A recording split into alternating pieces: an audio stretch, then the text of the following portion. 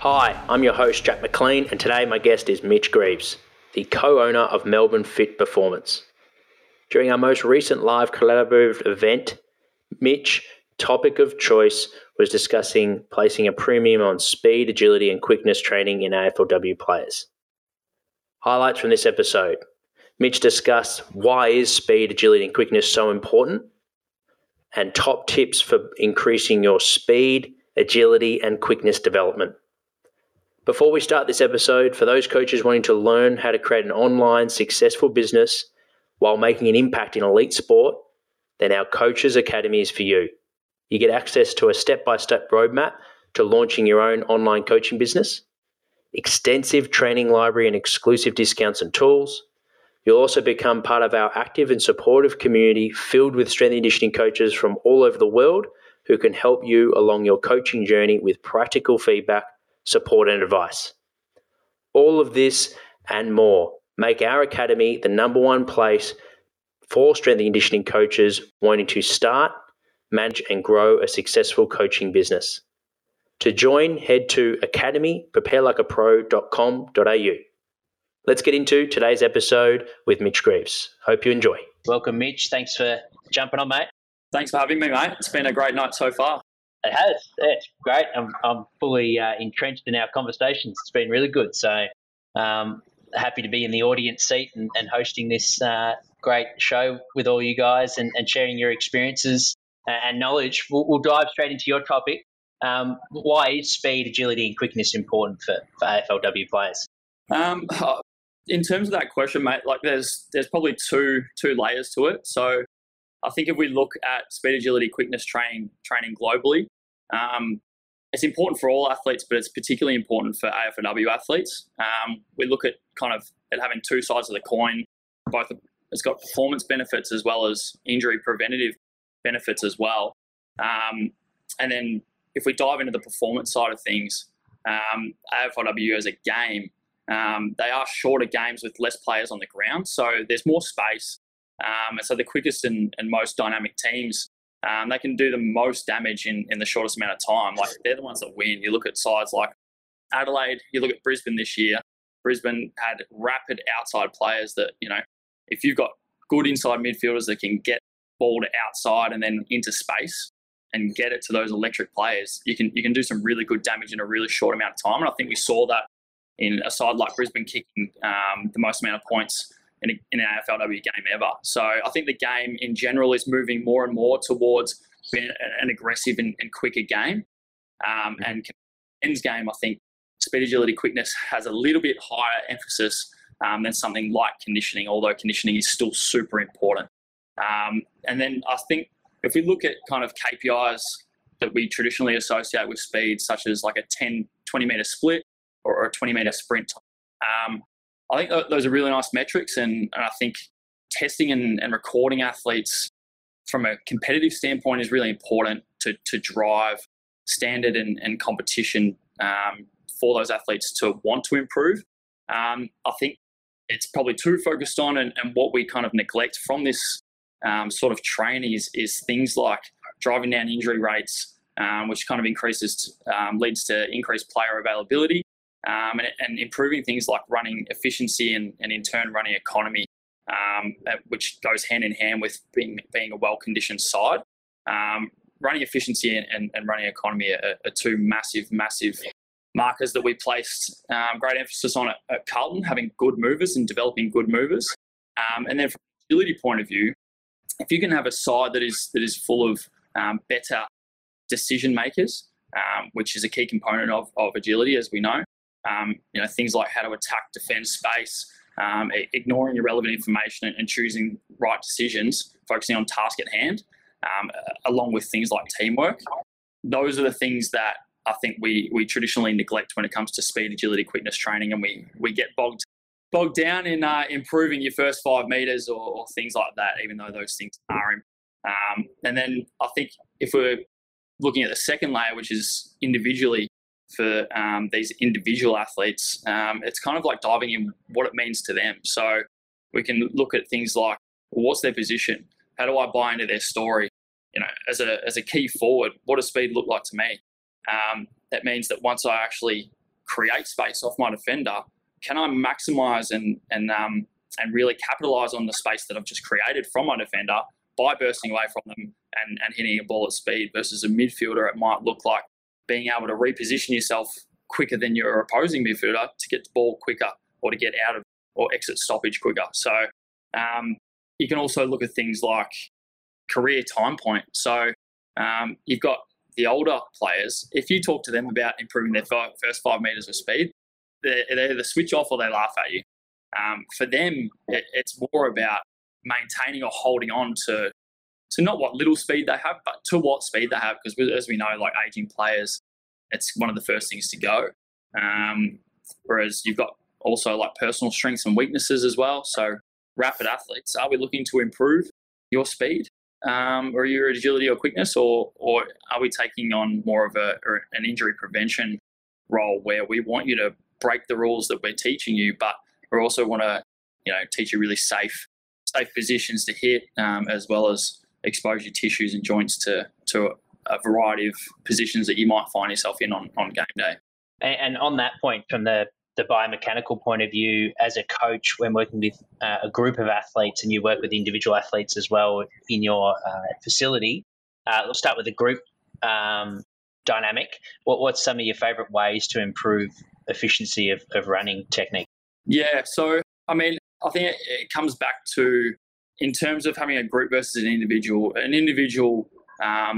to be honest, at the private level even, we don't have access to individuals in one-on-one environment that often, because we don't really believe in that model. We want to be able to service a lot of athletes, and we can't do that in a one-on-one model. So a lot of the time it is in a smaller group setting. So having said that, even in a smaller group setting, there is an ability to individualize it a little bit more than there is in a big group environment at AFLW level. And so in terms of session design, it gives you a little bit more flexibility around what you're programming for your athletes that come to you in a private or a semi-private setting versus an AFLW group, where the AFLW group is really relying on the staffing that you have available, whether you're running a session by yourself or whether you're lucky to have someone like Stevie Moore to help you out and take half a group. It really comes down to context. But in terms of developing efficient movers in AFLW players and in a group environment, partnering up is a really, really great tool to kind of allow an athlete to model off another really good mover. And then as a group as well, I think this is where it comes down to, as a coach, if you can demonstrate really well, then that's going to give your athletes, who are most likely visual learners, a really good platform to attempt the movement that you're trying to teach them or improve, and allow them to then go and have more confidence in expressing or trying what you're trying to get across, if that makes sense. Mitch Shafto has just written in from YouTube, should you do any agility exercises before a game? Great question, Mitchy. Agility exercises. You know Mitch? Yeah. He's actually from my local football club, Knox Footy Club. So there you go. He's a youngster down there. Dylan's in it. Or anymore. Yes. Yeah, Mitchy, you can include some agility exercises in your warm-up. Warm-up is one of the coach's most effective tools in terms of it's the most frequent time that you have available with your athletes. So implementing agility within your warm-up gives you good bang for your buck. And then some athletes really enjoy incorporating some more dynamic preparation work prior to a game. So depends on your athlete. If it's something that you like to do, absolutely go for it. Just get plenty of rest in between and don't cook yourself before you get out on the field, mate. And you mentioned the decision-making element, which I think is a good one to dive into a little bit more detail. Like you said, warm-ups are a good opportunity for strength and conditioning coaches to work on these athlete development areas. How often would you change the stimulus when it comes to decision-making in your agility drills? Is it like, do you do like a fortnightly block, or change it every week, the drill, to heaps of variation? Talk us through that. Yeah, I think it depends on the skill that you're trying to develop, and obviously the phase that you're in. So you might be trying to develop a particular skill that might be attacking space as a team, and so within the drill that you are doing with the team, you might vary that quite frequently, but then the rest of the speed session that you're building around that to support that might stay really similar, because we can't underestimate the cognitive load that comes with attempting decision-making drills and decision-making agility drills. So to answer your question, really depends on what you're trying to do. So I really, really like Jamie Smith's and Franz Bosch's rep-by-rep approach in certain contexts. So when you are trying to develop a skill, particularly with more intermediate or advanced athletes, once you've built a really good understanding of how we want you to execute a movement, then we want to get to the stage where we're challenging you, rep to rep or set to set with different decision-making stimuluses or different constraints that hopefully lead you to better decision-making outcomes and better movement in general. And what about from the quickness point of view, what are some of your top tips for, let's start with the strength and conditioning coaches to focus on to help athletes become quicker? Yeah. Quickness as a term, I think, is a little bit of a grey area. And I think it comes back to your philosophy as a coach. So if we just zoom back out for a second, in terms of developing speed, agility, quickness, and in particular quickness as a coach, you really want to have a mindset that speed grows like a tree. So it's not a short-term quality that you're looking to build in an 8-week or 12-week time frame.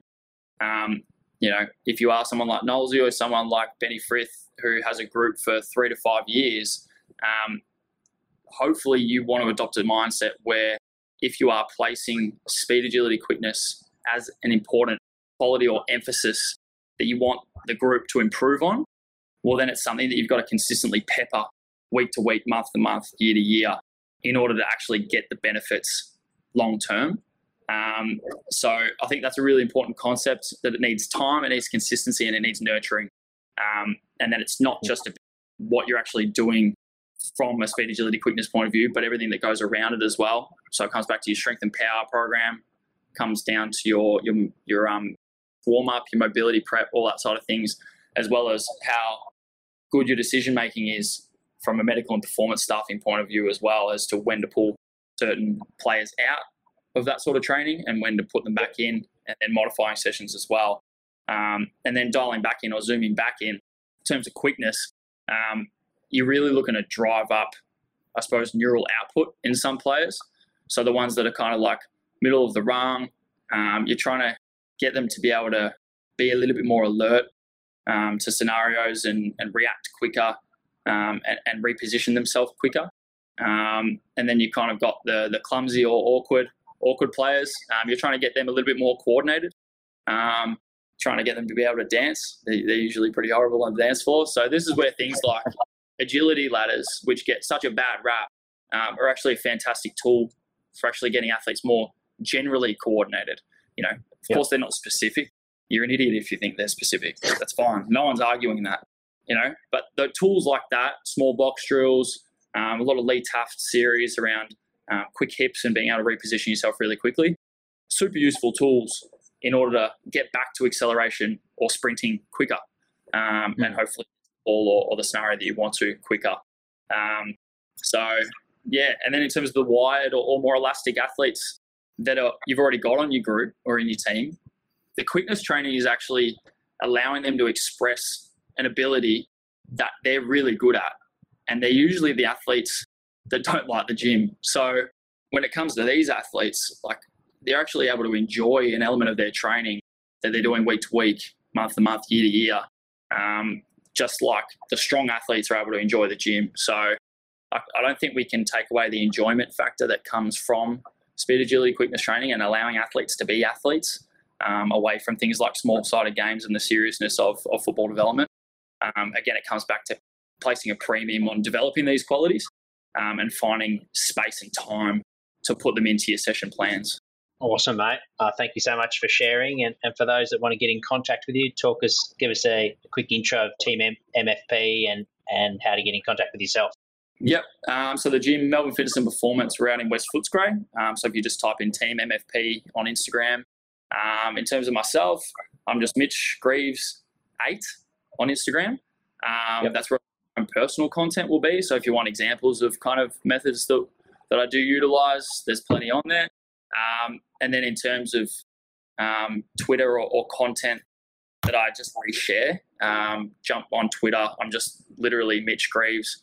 Reshare a lot of other coaches' good work and not much of my own, because there's way more smart people on there than there is on Instagram. I'm with you on that. I'm still trying to work out the Twitter. I think the fact that you just called it the Twitter probably says it all. Thanks, Mitch. Thanks, guys. Thank you for listening to the Prepare Like a Pro podcast. If you like this episode, it'd be a massive help if you could like, follow, rate, give a review, or even share with your mates. The show is recorded in Melbourne, Australia. Be sure to follow our Instagram page for all updates on our latest and greatest. If you would like to get in touch to suggest a guest or advertise with the Prepare Like a Pro podcast, please email me at jack@preparelikeapro.com. Thanks so much for tuning in.